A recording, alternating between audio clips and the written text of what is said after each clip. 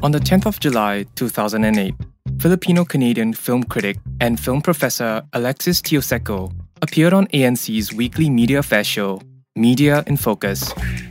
With his profound knowledge and eloquence, 28-year-old Tioseco made a lasting impression on both the audience and the industry.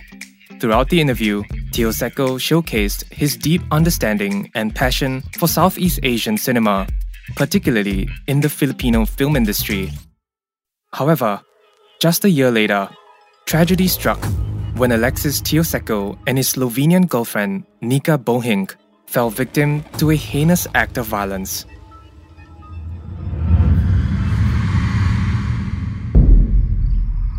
In the late hours of September 1st, 2009, the couple returned to their residence nestled in Quezon City. As they arrived at the home, they were met with a harrowing scene that unfolded before their eyes. The house had been ransacked, and they saw three men recklessly rifling through their personal belongings. But before they could fully comprehend the gravity of the situation, they came face to face with the chilling sight of a gun pointed at them.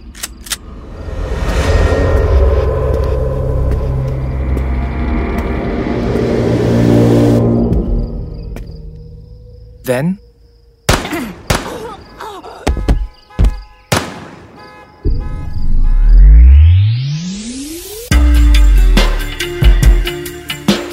you're listening to Heinous, an Asian true crime podcast brought to you by MediaCorp and produced by One Up Media. This episode contains scenes of graphic imagery and violence. Listener discretion is advised.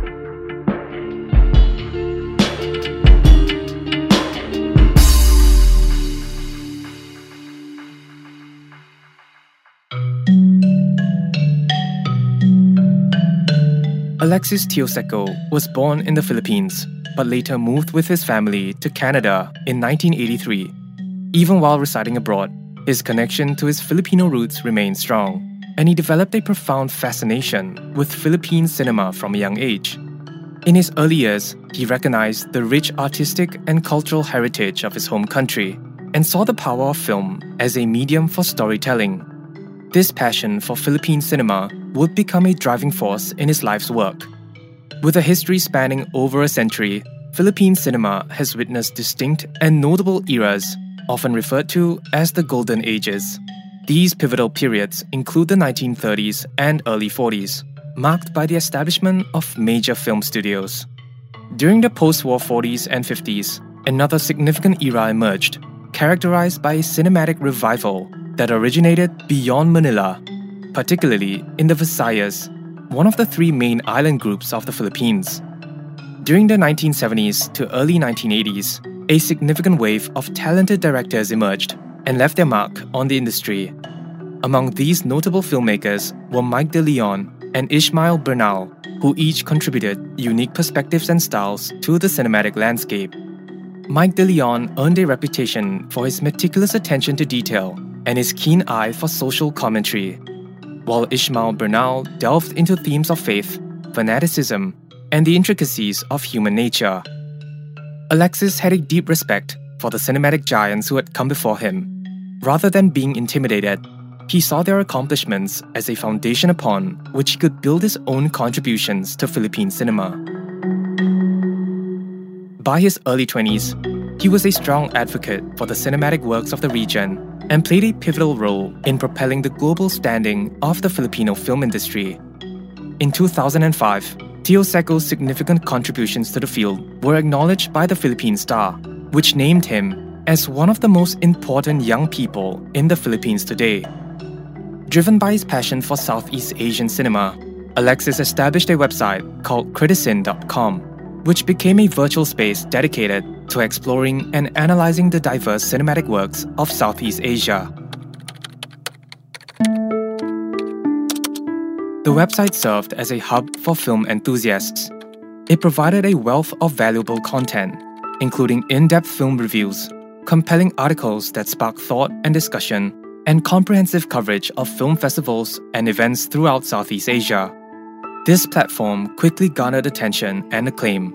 In particular, it had caught the attention of Filmmaker magazine, which hailed it as arguably the most influential, intelligent blog of Southeast Asian cinema. Throughout his career, Alexis Teoseko became renowned for his unwavering commitment to exposing foreign audiences to the richness of Philippine independent cinema. However, he often worked long hours as he had to conduct meticulous research and frequently collaborate with various film organizations and festivals. As a result, the path he chose did not come without its challenges and personal sacrifices. Alexis often had to separate himself from loved ones, including his partner, Nika Bohink.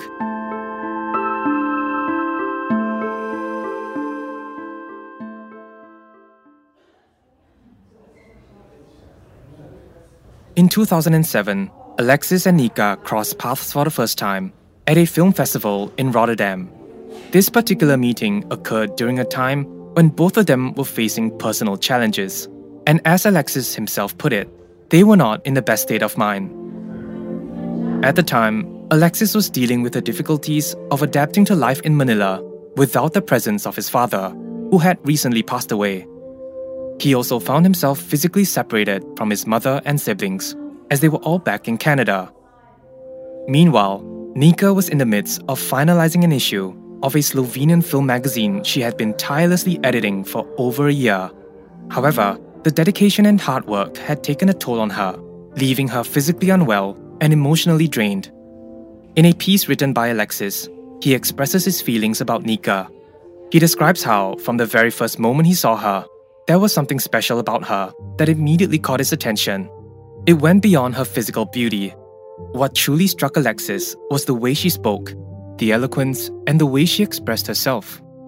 He writes, "I know sometimes you may think that it was the fact that we both worked in the same field that attracted me to you, but I must tell you that this couldn't be farther from the truth. Why? Because one of the greatest joys I believe one can feel is to share that which they find beautiful with someone who otherwise wouldn't have noticed it, and to see it appreciated." On the 30th of August 2009, Alexis organized a gathering at his house to bid farewell to his girlfriend Nika, who was scheduled to return to Slovenia that week. The gathering took place on a tranquil Sunday evening, and it didn't last very long because many guests had to work the following day. Additionally, the air conditioning in the house was either not functioning or inadequately cooling the humid night air, causing everyone to grow even more tired. Erwin Romulo, one of the people invited to the event, was one of the last few to leave. According to an article he wrote about the event, he had the opportunity to have a private conversation with Alexis. "Alex, are you okay?" Erwin asked as he noticed Alexis with a look of concern on his face. "Yeah, I'm alright. I'm just worried she's leaving. Ever since she's moved here, I've been extremely happy, but I know that she hasn't adjusted well to living in Manila." Erwin assured him that everything would be alright. However, despite his words of encouragement, Alexis remained uncertain. 2 days later, on Tuesday, September 1st, 2009, Alexis and Nika were out for dinner with some friends. Records state that Alexis was diligent when it came to his household affairs. Alexis had employed 2 domestic helpers to assist with various tasks.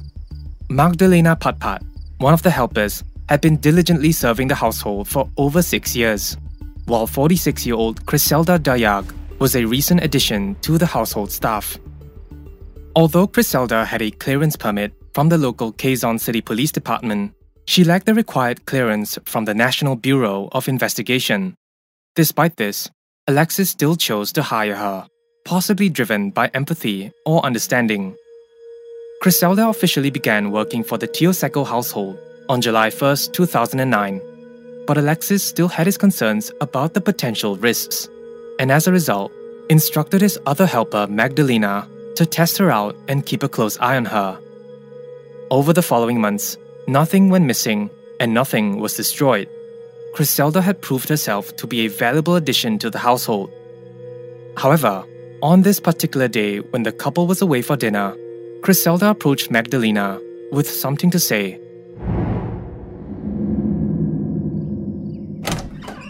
Sister, I'm just going out to the convenience store to grab something. I'll be back soon. I need to call my father too. Okay, I'll be in the room. Around 7:45 p.m., Magdalena's attention was caught by the sound of Asta, the trusted household dog. Immediately, she found this unusual. Asta was typically familiar with her and would happily wag his tail whenever she approached. She also understood that Asta rarely barked, so if he did bark, it must have been because he sensed something out of the ordinary. Curious, she went out to the porch, looking around at the garage and past Asta. She noticed Griselda, who was standing near the dog's enclosure. Griselda appeared to be completely absorbed in her phone, oblivious to the incessant barking of Asta. Magdalena then scanned her surroundings, looking for a sign that might have prompted Asta's barking, but she found nothing. No reason, really, for Asta to be barking. There were no strangers or intruders. Afterwards, Magdalena returned to the bedroom, and Griselda followed suit. They both sat on their beds and watched TV. However, before long, Griselda left the room once again, this time exhibiting signs of restlessness. Outside the home, Asta barked again. Immediately, Magdalena went outside once more, passing by the bench in the garage where Griselda was now seated. She then walked to the gate and opened it, allowing her to gaze out into the street. Yet, as she surveyed her surroundings, nothing appeared out of the ordinary. The familiar sight of passing cars and the intensifying noise of crickets were the only sounds echoing through the night. Satisfied that everything seemed normal, Magdalena went back inside the house and used the bathroom.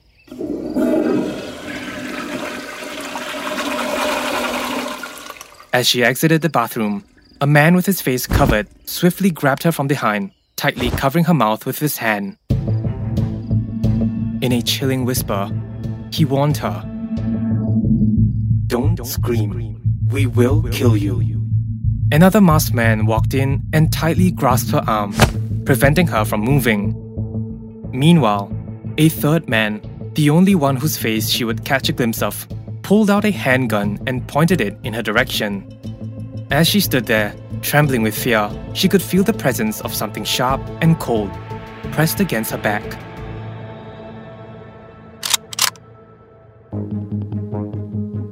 Magdalena was forcefully pushed back into a room, where the intruders proceeded to tightly bind her arms with rough ropes. To further silence her, they forcefully placed a face towel in her mouth, followed by another towel that covered her entire face. But before her vision was obscured, she gave a desperate look to Griselda. What she saw chilled her to the core. Griselda appeared unnervingly composed, devoid of any visible emotion. She was seated on her own bed, merely observing the scene unfold before her eyes. In the suffocating darkness, she heard the sound of adhesive tape being unspooled, followed by the unsettling sensation of the towel being tightly secured around her head. As she lay there, hog-tied and bound, Magdalena's ears captured the sound of the television being switched on in the main kitchen, a space where Alexis and Nika typically use their laptops. She recognized the sound of the daily news being aired, but a pungent scent of cigarette smoke permeated the air, which indicated that the intruders were still around. As her mind raced with fear, she realized that the men weren't simply there to ransack the house. They were waiting for something. In the midst of her agony, tears welled up in Magdalena's eyes as she began to whisper prayers to herself, desperately hoping for some kind of divine intervention. 2 hours later, the doorbell rang. Alexis and Nika had returned home.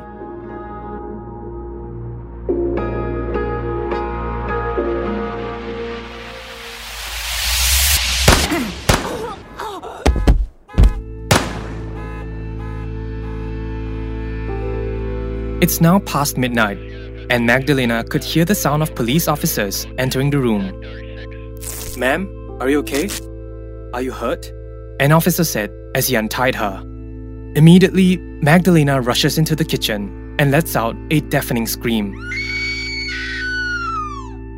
The scene that greets her eyes is horrifying. The once pristine floor is now marred by a chilling pool of blood, and crimson red footprints are left all around the house. With tears streaming from her eyes, she races to the garage and discovers the car missing. Magdalena's mind is consumed by one burning question. Where the hell is Griselda? That's coming up in the next episode. Thank you for tuning in to this episode of Heinous, an Asian true crime podcast brought to you by MediaCorp and produced by One Up Media. If you would like to share some feedback or suggest other cases that you would like us to cover, head on down to our website at asiantruecrimepodcast.com. This episode was researched, produced, and written by Yo Guang Jin, with audio engineering by Ethan Sam. Special thanks to executive producer Danny Cody from MediaCorp. We hope to see you again soon in the next episode of Heinous.